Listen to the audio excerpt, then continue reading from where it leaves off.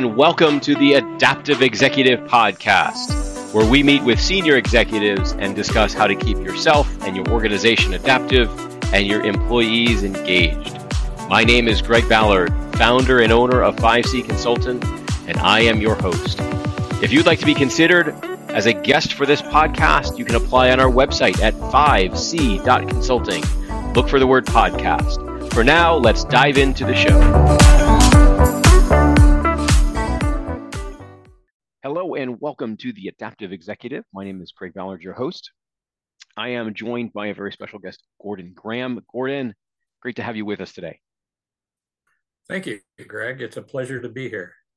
So, Gordon, we talked a little bit before we came on to the podcast here, and I'm really fascinated by your story. You've published a book just about 2 years ago called The Intrepid Brotherhood, and the subtext is public power, corruption, and whistleblowing. And so I'd love to hear about your story and your experience in public utility as an IT professional, and what was the scenario that was going on that led you to become a whistleblower? Well, okay. Let's see how quickly I can put that in a nutshell. I had a 23 plus year career with a particular public utility, hydroelectric utility in central Washington state. During that period of time, probably about halfway through my tenure there, an individual emerged or was hired who from the outset made it clear that he wanted to eventually sit in the corner office. He wanted to be the CEO. He wanted to run the place. And I used to think, okay, that's fine, as long as you earn it, you earn the respect of others, and whatever promotions and progress that you make in your career there is deserved, and at least there's a consensus that it's deserved.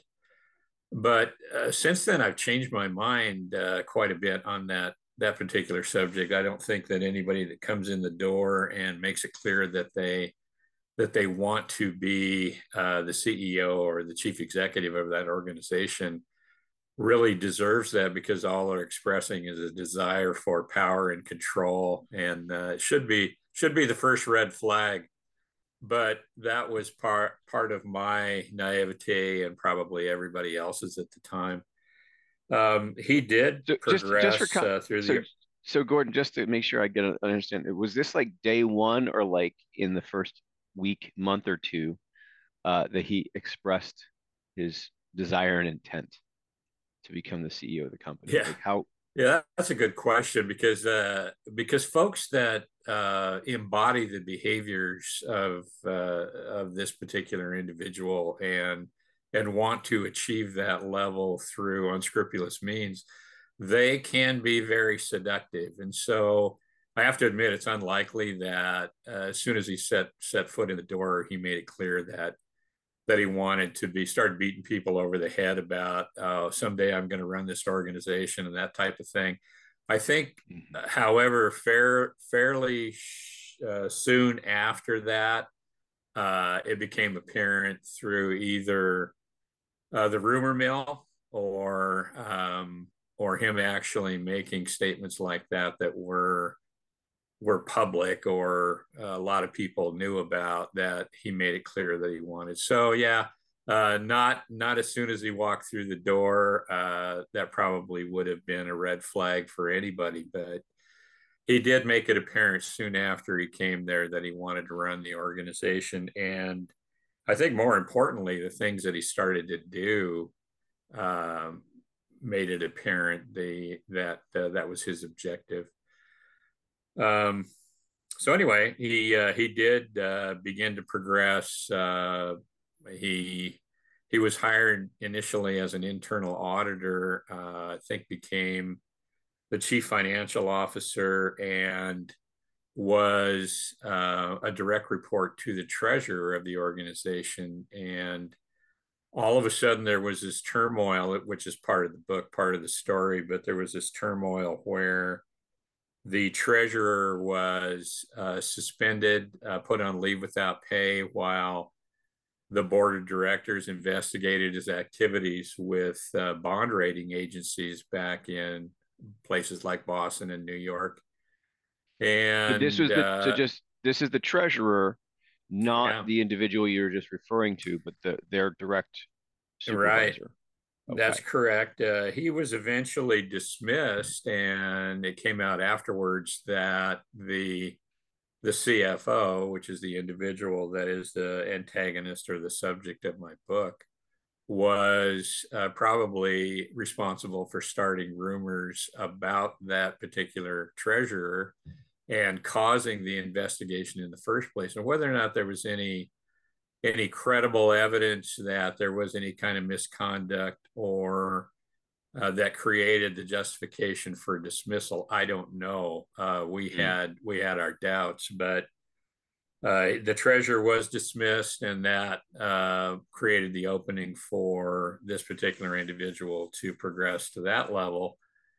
And then the rest of it in the book is the next steps that he made from there to chief operating officer and then to chief executive officer.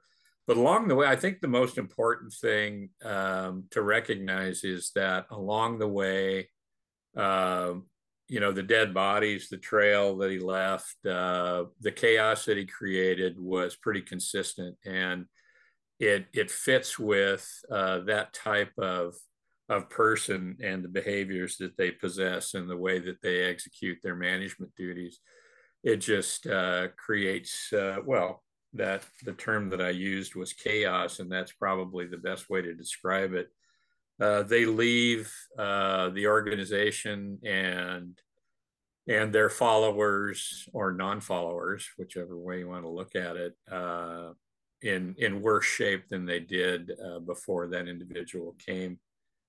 Um, anyway, so one of the things that was occurring during that period of time was there was a lot of turmoil in the power and the electric power industry, deregulation, cybersecurity, all kinds of things that put responsibilities on me as the chief business technology officer to make sure that all of our bases were covered and that we were expending our resources, dedicating our resources to the best advantage of the organization. One of the things that we had realized within the department was that if we were integrated in the strategic planning of the organization, we could better dedicate our resources and probably even control costs better by Hmm. making sure that we were executing our duties as efficiently and effectively as possible. And so I asked to meet with this CEO after hours one night to make my pitch to have a representative at the C-suite level, or at least somebody in the strategic planning process that knew technology and knew was aware that the organizations that were actually achieving the most that they possibly could with technology as a differentiator there were the ones that had integrated that function in their strategic planning process. And Let me so just he did. He capture met, let me just capture the narrative because for any of our listeners. So you're working with your technology division and you're recognizing, hey, we're creating stuff, we're improving stuff, but we don't have any, we're not in the room when they're talking strategy. And this is going to cost us in the long run. So let's get in the room and have someone that can that represents the new technology division, if you will, in the room as they're discussing strategy. And that's the conversation that you're talking about. it is. And I guess what I should have done was talked about the consequences of not doing that. And I think anybody who's been in or managed information technology as a cost center, because that's the way it's viewed or has been traditionally viewed, realizes that you have many masters, and it's really difficult to respond to requests from everywhere in the organization if it hasn't been planned, if it hasn't been organized, if you haven't focused on trying to address the strategic initiatives of the organization and build your resources to meet those objectives, then you're really responding well ad hoc, and it becomes very fragmented and difficult to do. So you're always looked at as an organization that has failed to perform in certain respects, because you're going to get squeaky wheels and people that are critical of your function simply because the planning and the recognition of information technology as a strategic resource is missing. It hasn't happened.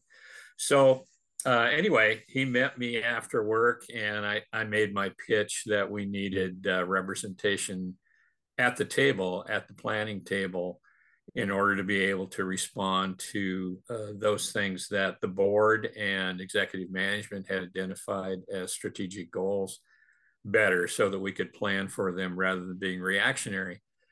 And it was the most phenomenal thing I think that's ever happened to me in that type of situation. He bristled and completely rejected the idea, and I think maybe it was because, a little bit anyway, that I had thought of it and he had not.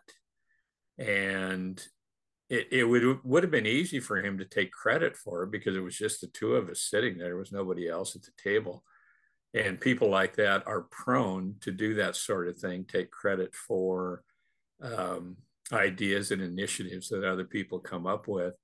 So Gordon, let And me it, let me let me come back into this for a second because I want to make sure we're following. So uh, you had an individual come in as an auditor, internal auditor, reporting to the treasurer. The treasurer is investigated and dismissed. That person moves into the treasurer role, and then is this the CEO you're talking to, or is this a different individual? same individual, I think Okay, by this time he was the chief operating officer in the organization. gotcha. and Okay. and that had occurred through some type of collusion between him and another individual in the community. Part of the story in the book talks about a executive search to find a new CEO, and at that time, this individual that I'm talking about was still the treasurer, and he talked somebody from the community who had been an attorney representing the utility on relicensing issues and other power sales issues for quite some time. He talked him into applying for the chief executive officer or general manager position, with the idea that they would work closely together to accomplish what they thought was in the best interest of the utility, Mm-hmm. or at least their own best interest. And so the board, who that had initially committed to doing a national search for a new chief executive officer, suddenly did an about face and hired this former attorney from the community, who immediately appointed the treasurer as the chief executive or the chief operating officer.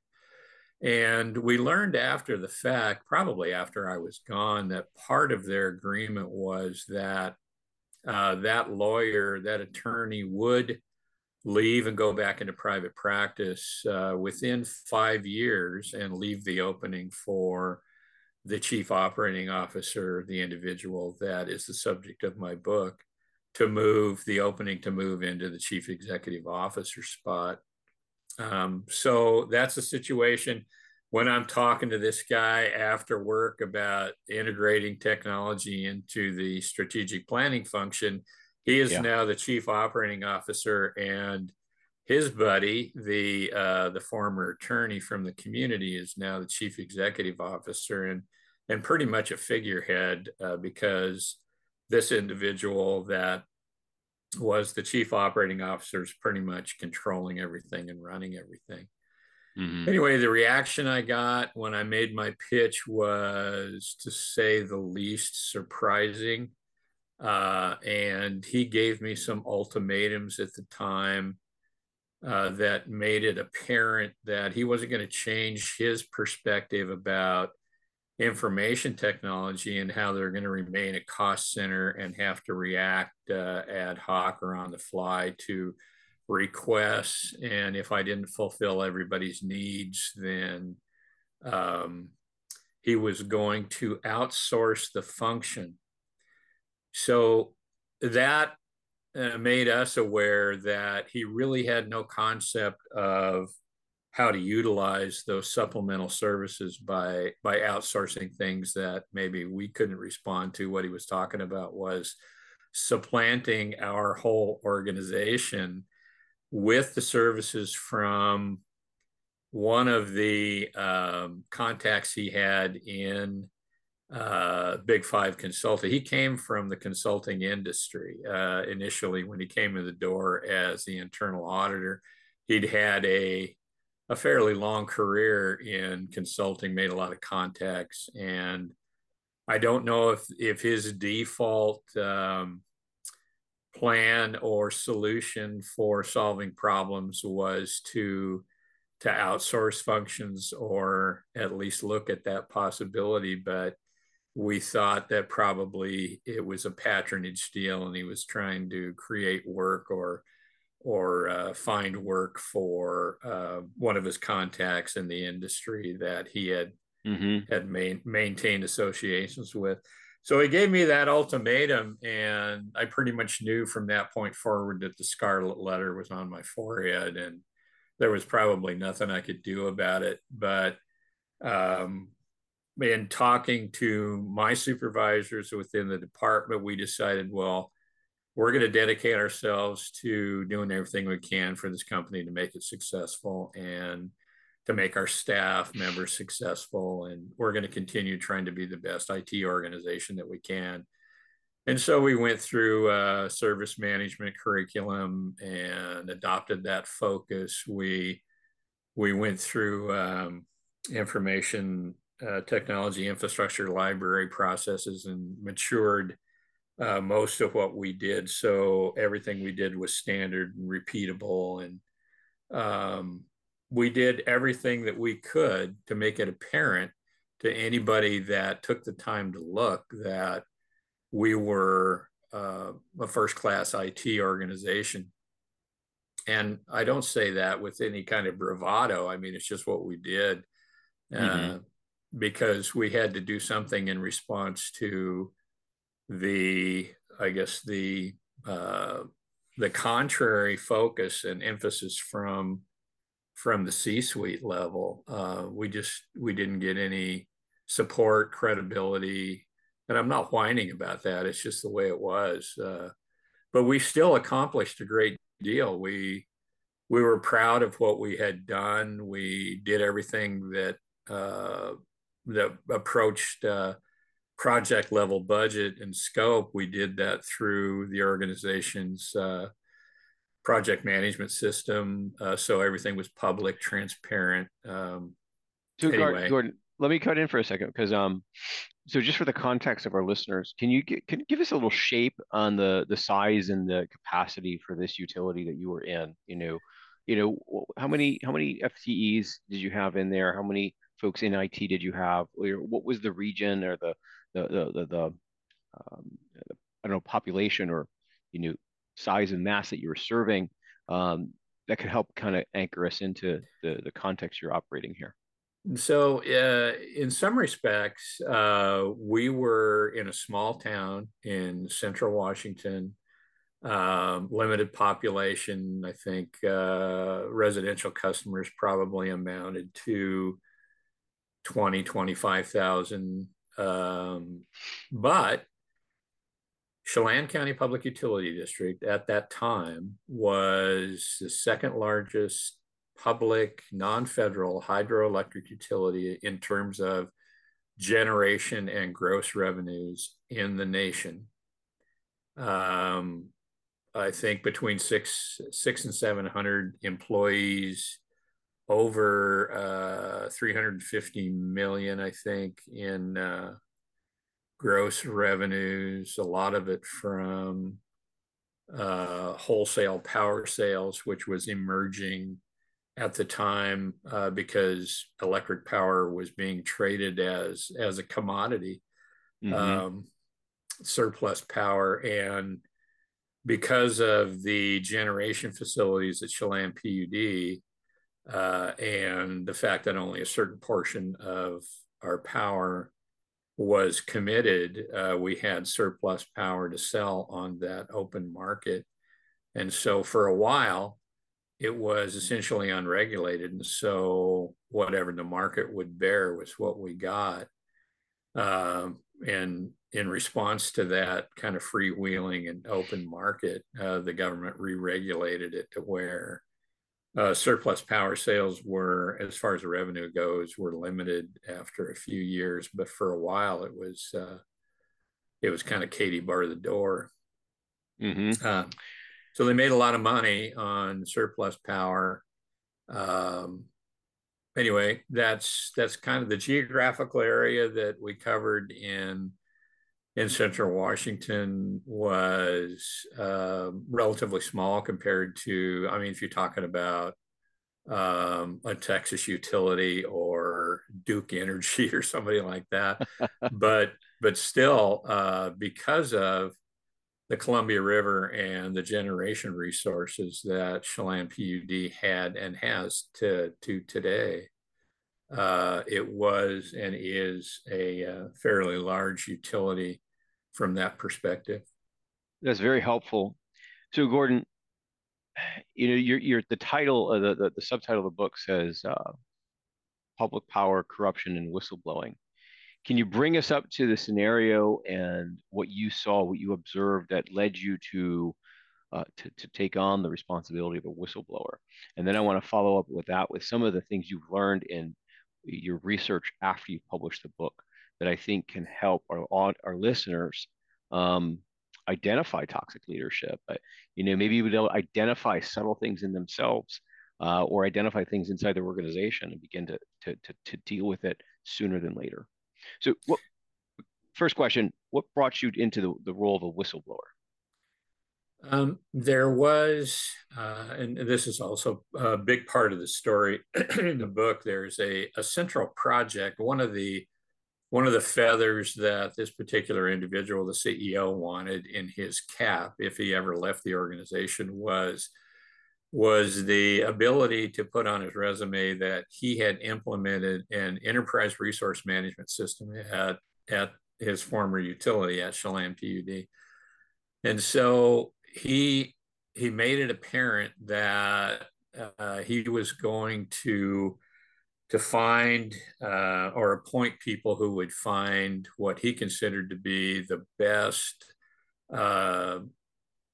technology, best enterprise resource management software in order to cover as many of the functions at the utility as it possibly could, which is fine if, from my perspective, if you engage your technology professionals to help in that endeavor, and if you listen to them and their experience in selecting the appropriate scope and scale of a system so that you can successfully implement it. But what he did was he pretty much shoved us aside. He put us in the closet, and he appointed people to that project team that came from areas that kind of defied logic. One of them was a real estate person, somebody who acquired and sold land for the utility in order to be able to do things like easements and rights of way and that type of thing.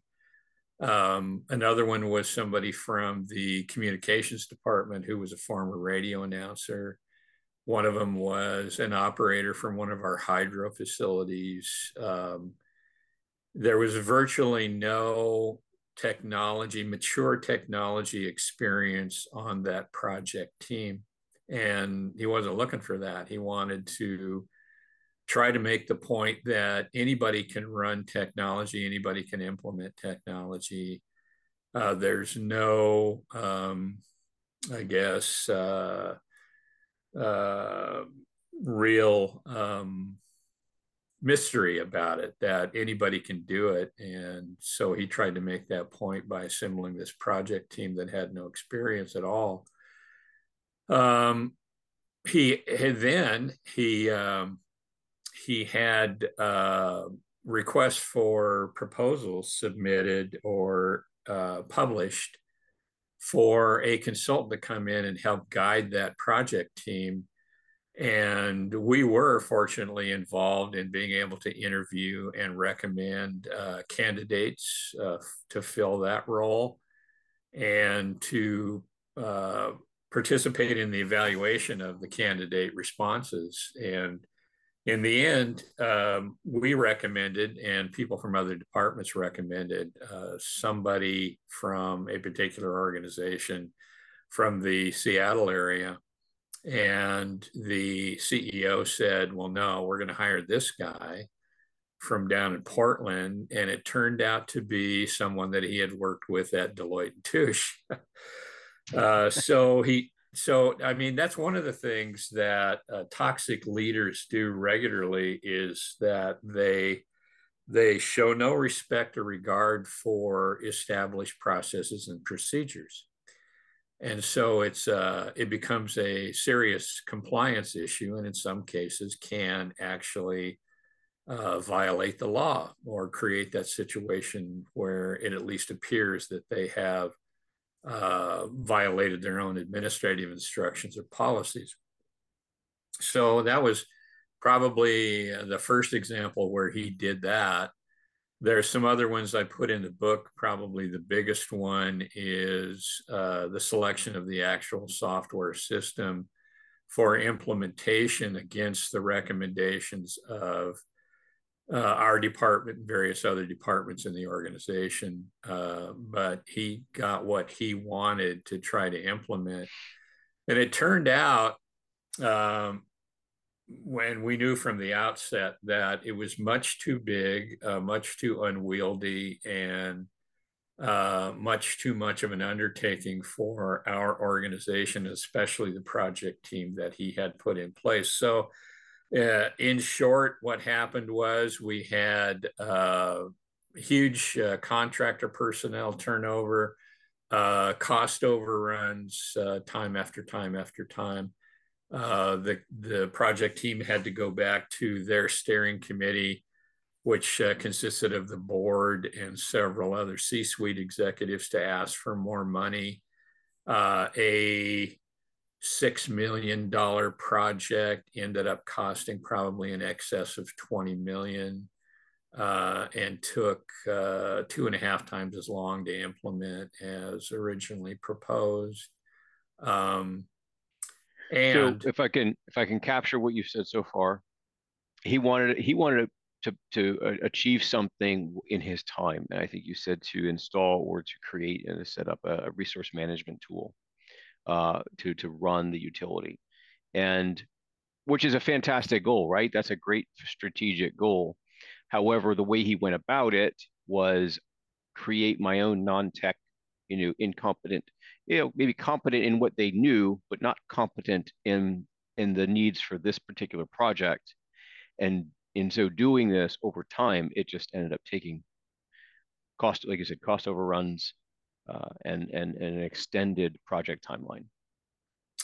Yeah, and within that, probably a bigger issue for us as an IT department, the scope of work and the contract with the implementation partner.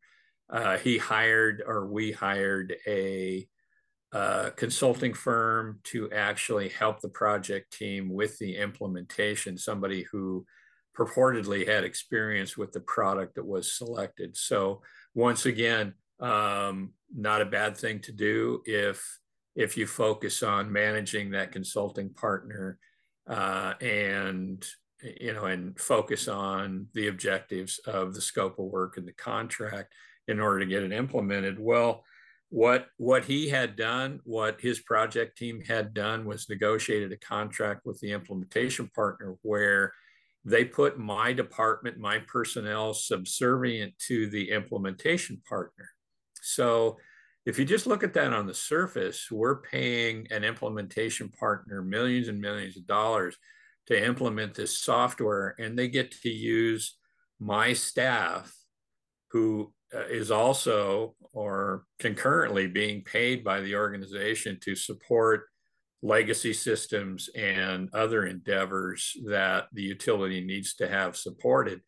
They get to use them at the expense of the organization to perform work that is within their scope of work.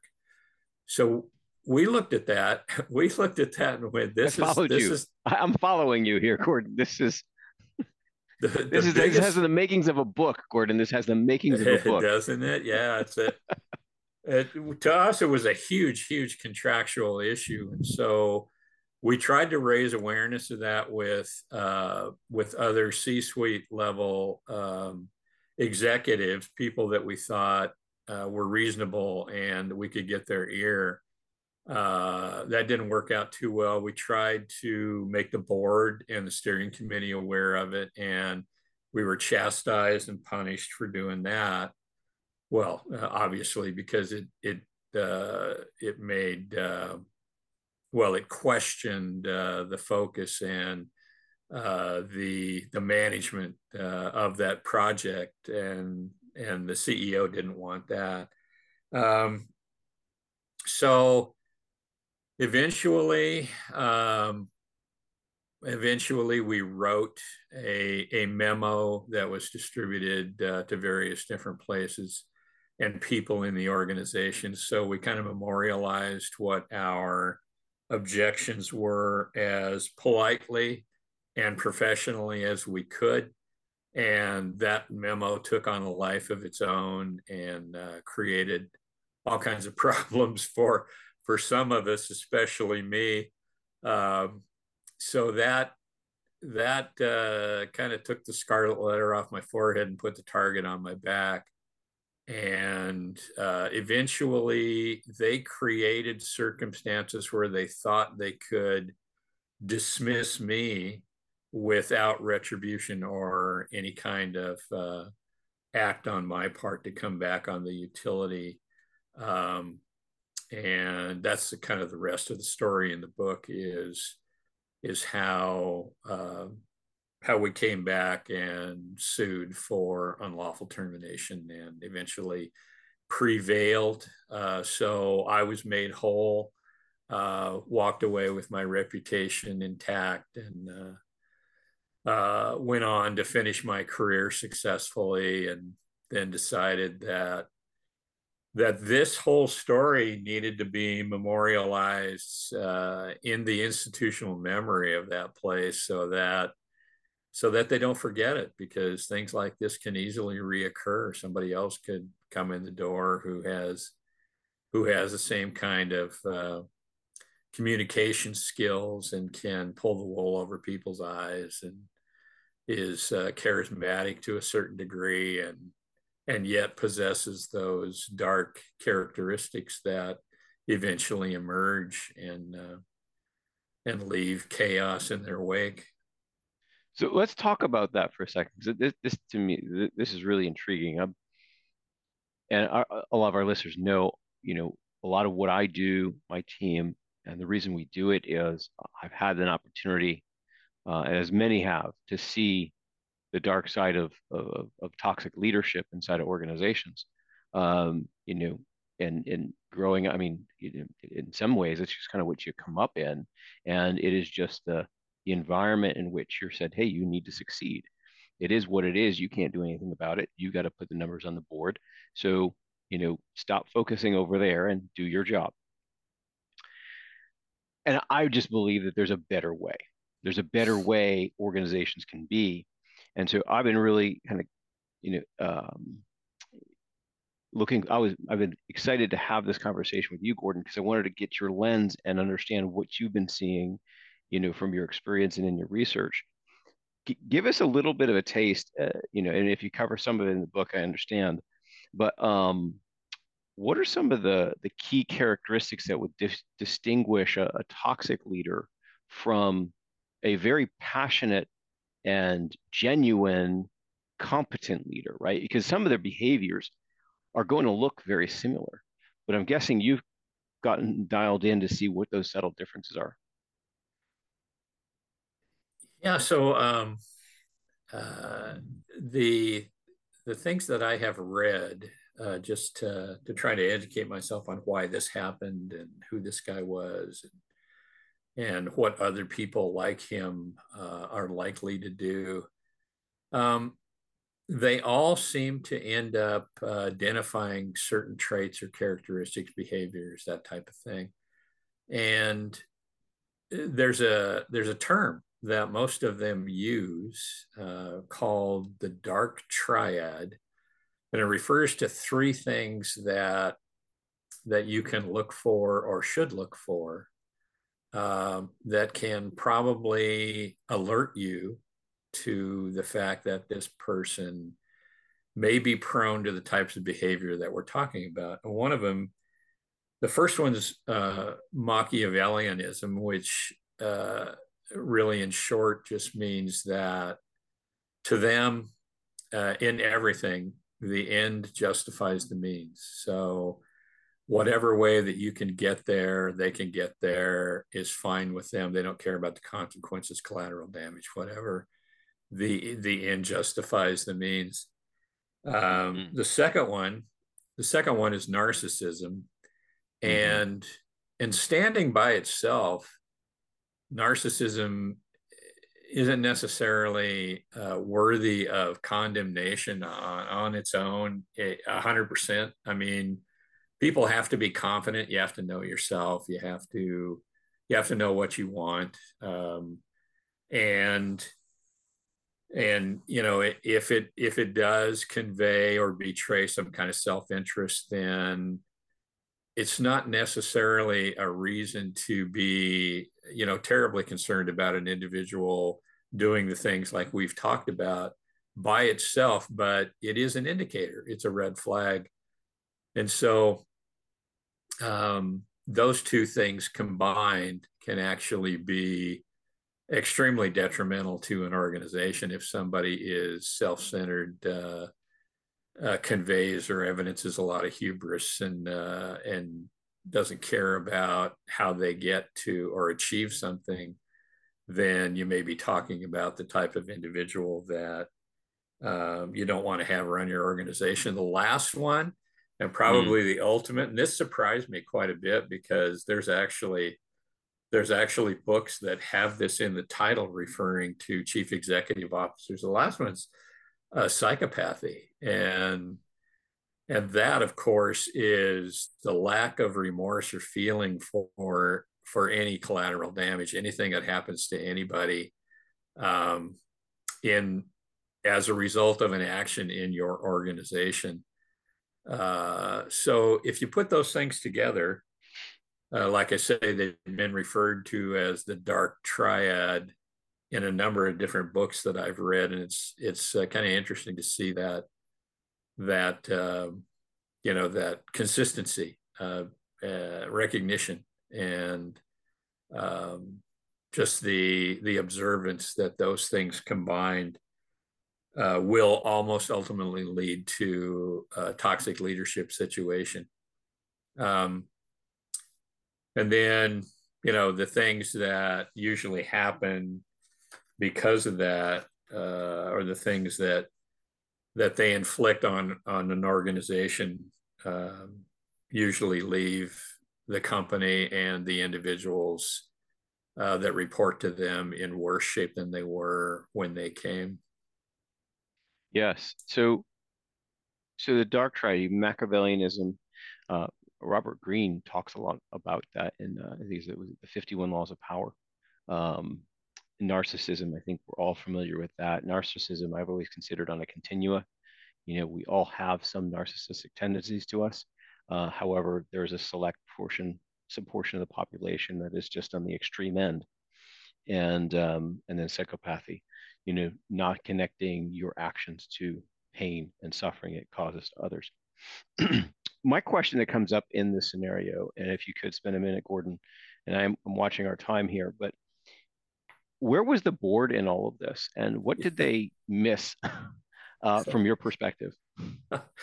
Uh, so, in their defense, we talked a little bit before about the size of the utility and how it's kind of funny that an organization like that, with the generation resources that they had, the revenue that they generated, their wholesale power function actually existed in such a small and um, I guess sparsely populated to some degree area of the Northwest in rural Washington State. So the people that get elected to the board are always local. The local area has a history of orcharding, of raising apples. A lot of them came from that area. There's educators that have been represented on the board, but they're all local. And as a lot of industries that evolved in that area, um, it was always kind of the good old boy type of evolution.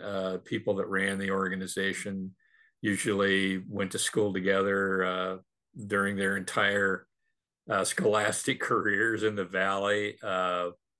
They went to church together, whatever. We're on, committees, community activities, social activities. So they are, and we used to refer to them this way sometimes, the good old boys, and that's not gender specific because there were females on the board, but they came from that type of environment. And so, to some degree, they were easily seduced by somebody like this individual we've been talking about. Mm-hmm. And they wanted to believe. I mean, you want to believe that people are honest, right? Especially somebody you put in control of your organization and 600 employees. You want them to be honest, and so you want to believe them. And they did, to a fault. So even when we tried to put things in front of them that showed, this is not the way to do this. There may be a better way. Let's get the dialogue going. They refused actually to step in. Not one of them was at all courageous at the time. Not until things started to be revealed from his other activities regarding projects or initiatives in the utility did any kind of resistance emerge. And then it started to snowball. There were critics in the community that started appearing at public meetings and actually getting very vocal. There were multiple alternative or reform candidates that emerged for the Board of Commissioners. As a matter of fact, when I was terminated, there were two of them that had expressed dismay at the CEO's decisions regarding the software project that we were working on, and actually came out and condemned him for initiating my dismissal. And they didn't say they vowed a revenge or anything like that, but they wanted to get elected so they could change a number of different things, like the whistleblower function or policy at the organization was actually more of it was developed to be able to check off the box and say, well, we've got this policy in order to get state regulators off of their backs. And they made sure and retained control of the whole thing, the initial review of whistleblower petitions and the ultimate decision of whether or not they met the criteria for submission was controlled by the internal legal counsel, and she was in the pocket of the CEO. So they criticized that policy extensively and vowed that they would change that if and when they got elected. And just to kind of wrap things up there, as far as his experience at the utility, I was dismissed, I think, in July of 2004, and he was gone by October of 2006. No, 2005. Hmm. So barely 14, 15 months after I was gone. Uh, so he was already seeing the writing on the wall with the reform commissioners and the dissatisfaction in the community, uh, and some of the things that he had done at the utility had caused budget constraints or budget problems that they had to deal with for years after he left. Um, so he decided he was going to try to leave as quickly as possible. So yeah, that was the next question I wanted to ask is how long was he in role? So he was out in 2006. When did he come in? How long was he in the organization? How long was he operating as CEO? So I think he was there for almost 13 years. Uh, and I think he was CEO for close to 4 or 5 years, so probably 5 by the time he left in 2005. Um, yeah, and then he went down to a large utility district in Southern California, where they not only had power generation, but they traded in gas futures, and they had a irrigation function, so they managed water resources. And shortly after he got there, the gas trading function, the power traders at the organization issued or made a huge purchase of gas futures, betting on the come, so to speak, and the price tanked, and they lost tens of millions of dollars.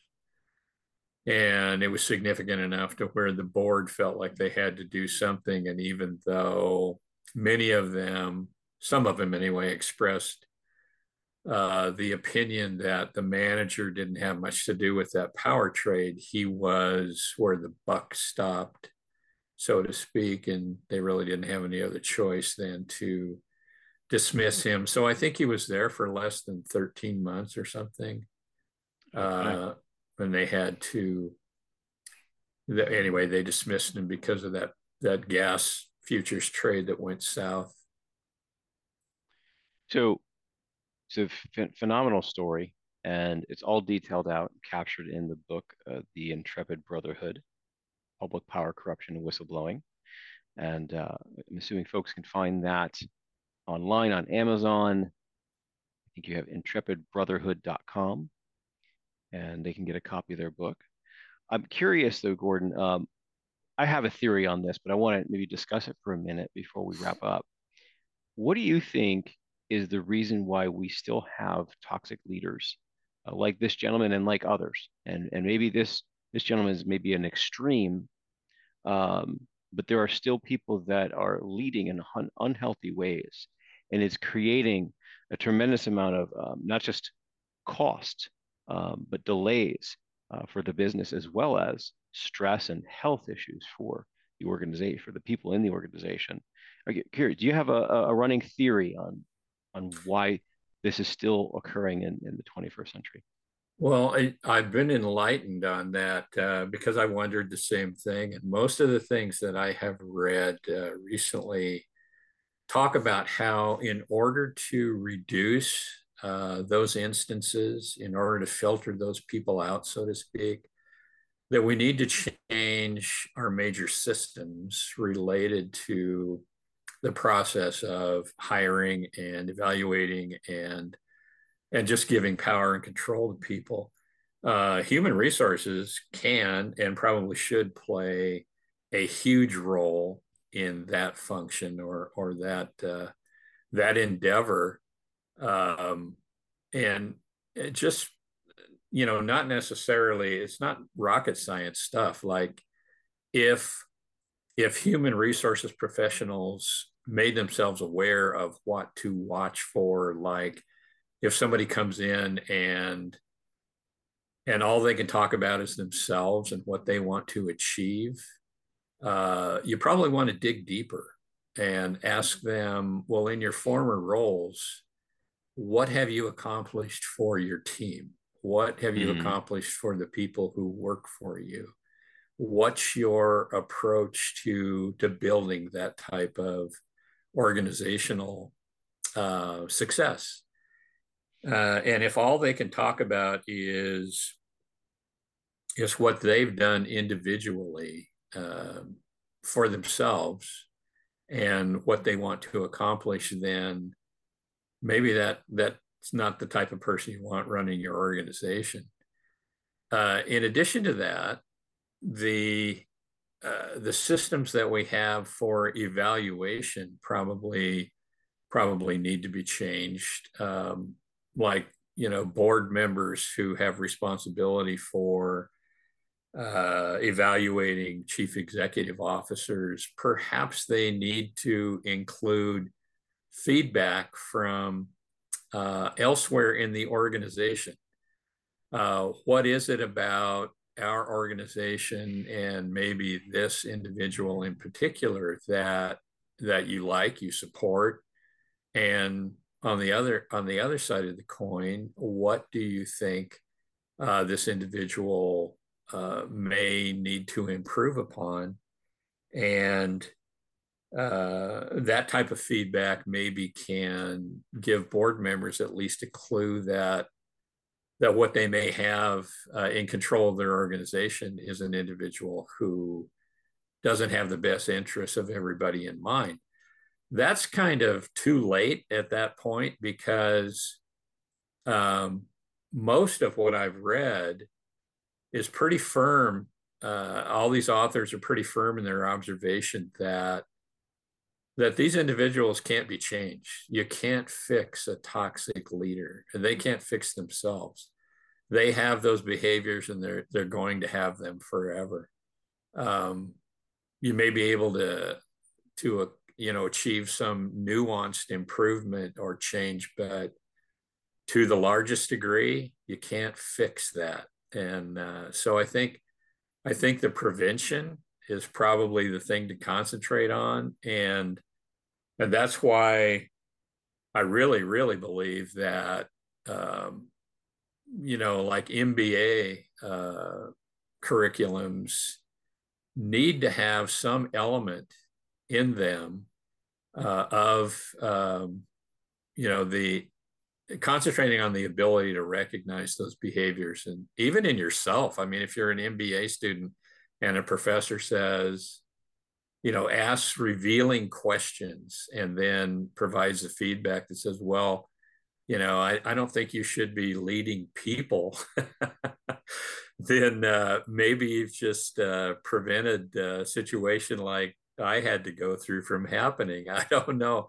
But if you could start there and, use case studies like my book or something, and make people aware that,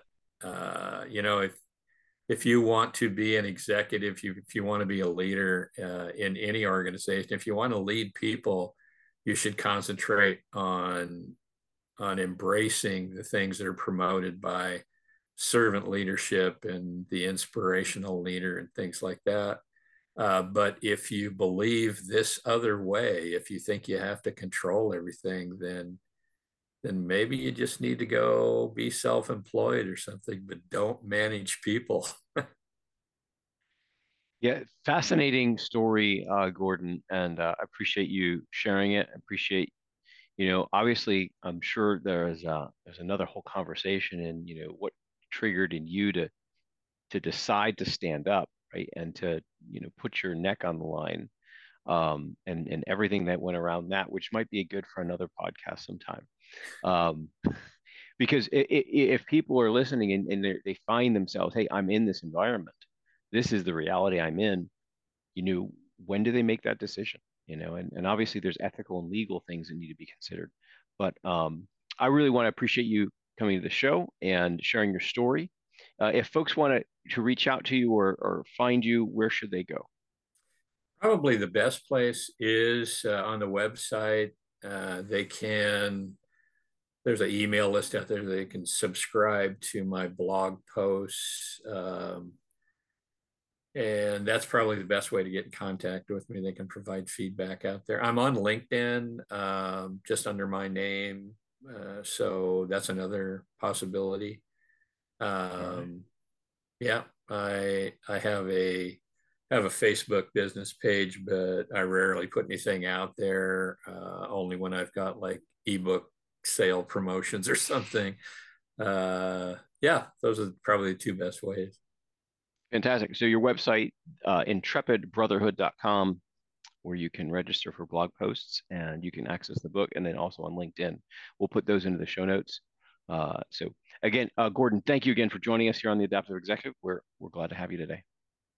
Oh, thanks for the opportunity. It's been a pleasure.